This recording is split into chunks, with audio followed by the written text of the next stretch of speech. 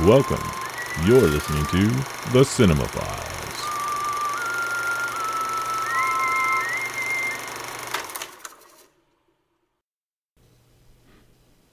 Hey everybody, Kevin Kittle here.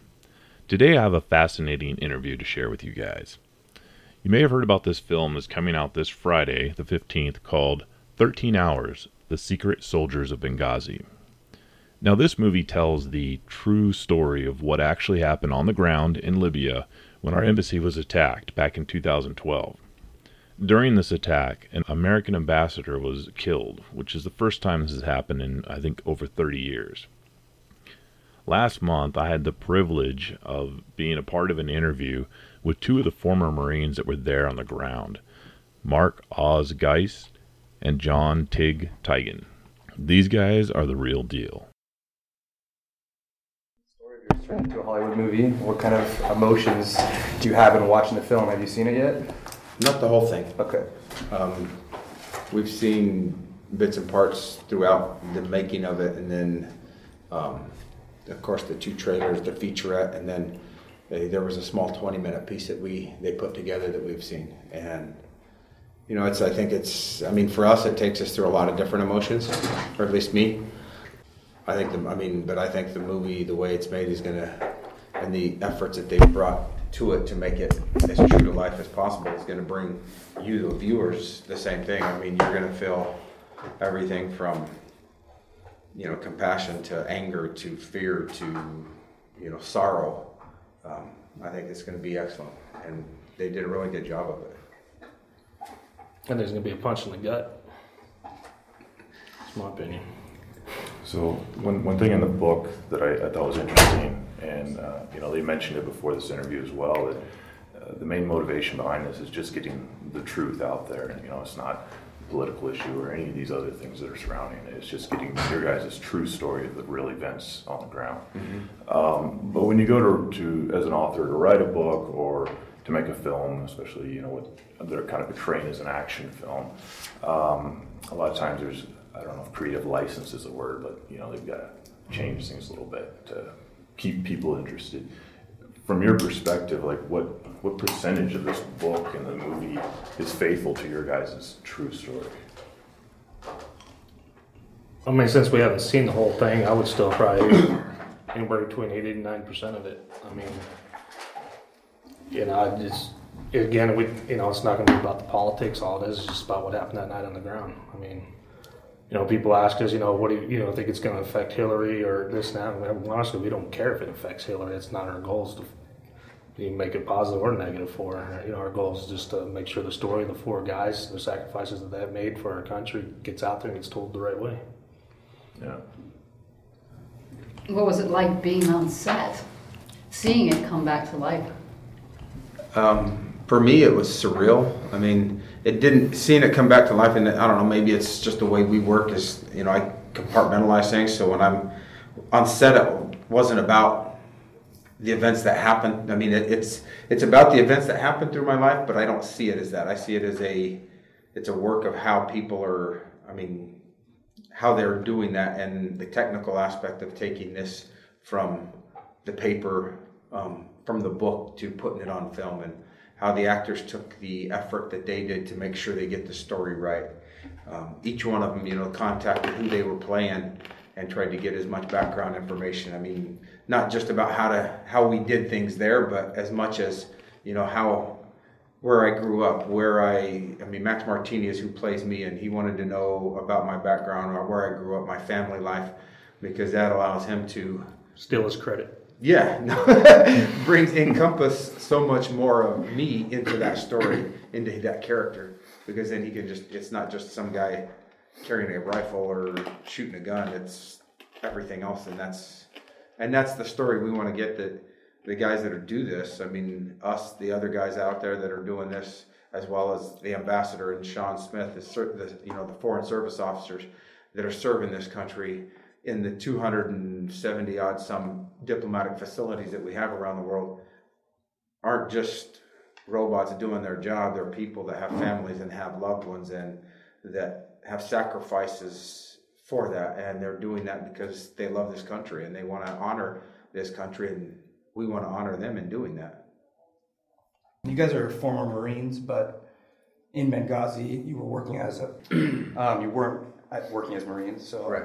I wanted to ask, a big takeaway from the book is, for me at least, was when you kind of leave the base after being ordered to stand down by the base chief. Mm-hmm. And what was the thought process going through your heads with that decision? Were you worried about what might happen if you disobeyed orders, or was this just an impulsive, instinctual thing?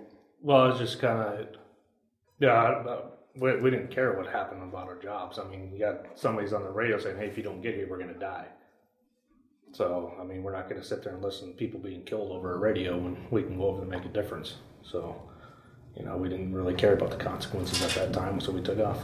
I mean, we knew our base was going to be protected because you still had 20-something Americans that knew how to shoot a gun.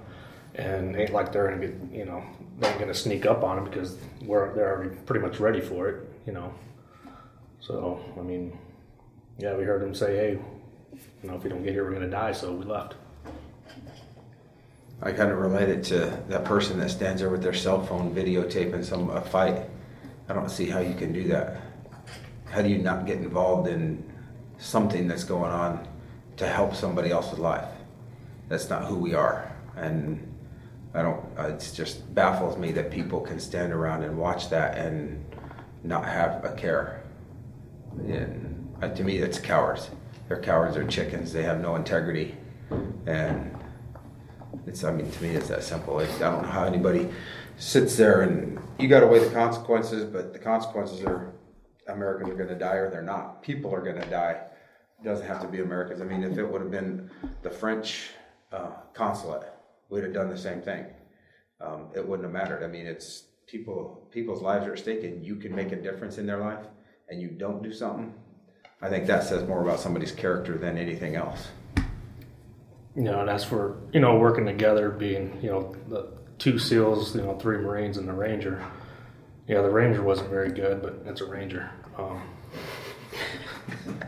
It's not as much fun when he's not here, but I know it's so much fun when he's here and giving him crap. But it's you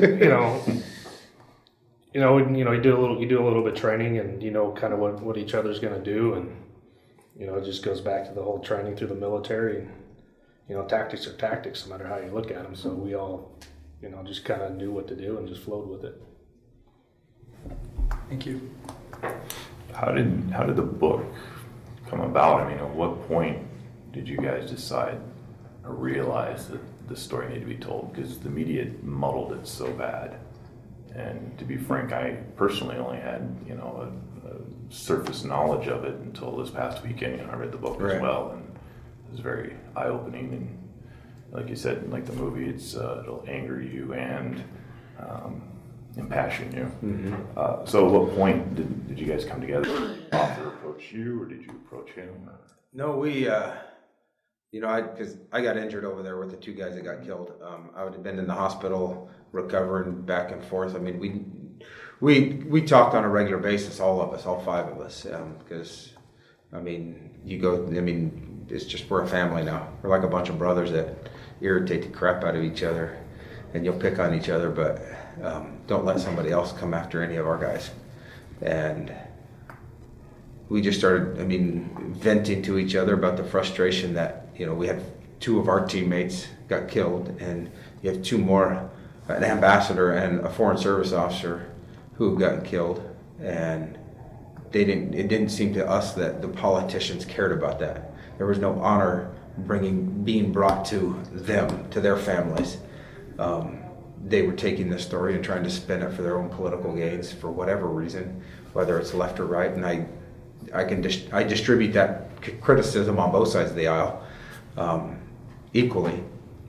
And so I just, how do we tell this story? And we talked about, let's go to the media. But, then it's like, well, if we go to the media, they're just going to do what they're doing right now and spin it. How can we put this into something that everybody will have to know about? And through people that we had met throughout our careers, we were introduced to certain people, and we reached out to them, and they're like, I think it was something bigger than just coincidence, because it brought the right people to help get this done in the manner and the time frame from the agent who was with 3 Arts Entertainment. He runs the literary division.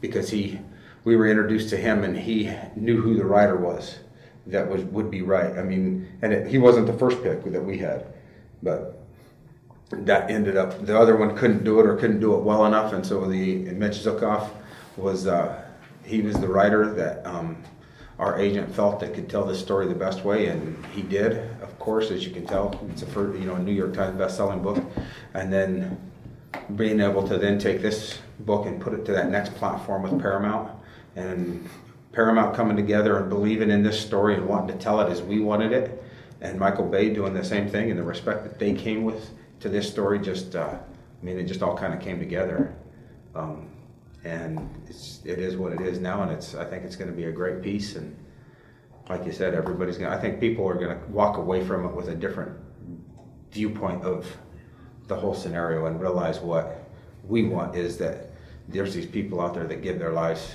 in some of the worst places in the world, and they're separated from their families, and that they will, I think it'll just be a change of view to a lot of people on both sides of the aisle. Mm-hmm. Since you were an elite team and actually seemed more superior to, like, say, the SEALs or the COs, do you feel underappreciated by your country since nobody really knew about what you were capable of doing, and then you go in and you're heroes in respect? Yes, we were Marines and we are way better than the SEALs, but, we don't brag about it. But, we don't, I really don't care if they I don't do the job for them to appreciate me. I do the job to keep the bad guys over there, and I just like doing it. And, if I can get 20 terrorists killed with one attack from a missile, that made my day. I'm going to drink my coffee. We don't do the job to be awarded. We do it to make a difference in people, because we can make a difference in people's lives. I think. This neither one of us, it wasn't our first rodeo, I guess you could say. We've been doing it for 10 years. I've been working with the agency for about that long, and, you're not going to go that long working for them where you are without seeing something. So it just happens that this is the time when the ambassador in 30 years got killed, and, and just for me, just kind of being there and seeing the security that was there prior to, it was attacked, twice prior, had a grenade thrown over the wall, had a big hole blown on the wall, and I was there for that one. There's only 2 guys there to protect the consulate grounds that time. It's just kind of like, what the hell? And then they go off and they start, spinning the story, and for a benefit, and just saying, hey, we screwed up, or, but like I said, we just don't do these things to be appreciated or, awarded, because if that was the case, then the other 2 guys would have came out public too. They wanted to keep working, keep doing what they're doing, so. So you mentioned this wasn't your first rodeo. And I was wondering, is this Benghazi experience kind of a defining moment in your careers in the military? And how does it compare to the rest of what you've done? Was this just another day of work for you, or is this something much more? I think it started out as just another day of work. It's just the way, bad guys trying to shoot you, you shoot back, and hopefully you shoot them before they shoot you, and you protect the ones that aren't shooting. It didn't start out to be defining. I think the fact that for me, it was probably not even close to coming to define it, is because I got injured there. It changed. It redirected my life into a different direction. But even that's just life, and you accept that as doing that. He wasn't any good, anyways. So. That's not what the book says. Well, we had to glorify it. But it's. I just think that's that's what it is. It's about that. We all went back to work. It ain't like that was Benghazi. We all quit. I went back. I didn't stop doing it until we actually decided to do the book. Mm-hmm. Pretty much the agency said, well, if you're doing a book, you can't work. So, that's kind of how. Otherwise, I'm still working. But are you bummed about that? Or? Oh yeah, it definitely sucks. It's great. I like being home with the twins, but I'd definitely like to be over there, especially right now because I know it's going to have a lot of fun here soon. You had mentioned that two of the guys didn't want to come public. I think one of those was DB, is that correct? DB and Jack. DB and Jack also. And a little confusion I've had between the book and the film. Was the team made up, was there 7 guys or 6 guys? Because I don't There's 6 on our team from Benghazi. Okay. 7 including the team leader. Oh, okay. But our team leader, he's an agency guy. In the movie, they're not depicting him in there. Gotcha. Okay, he's... but then Bub, who got killed, he was with the Tripoli team that came down to support. Later. Right. And that's where there's 6 of us from Benghazi, then he was the 7th. And so there's 5 of us and 2 got killed. That's the kind of Common Core math. Public education.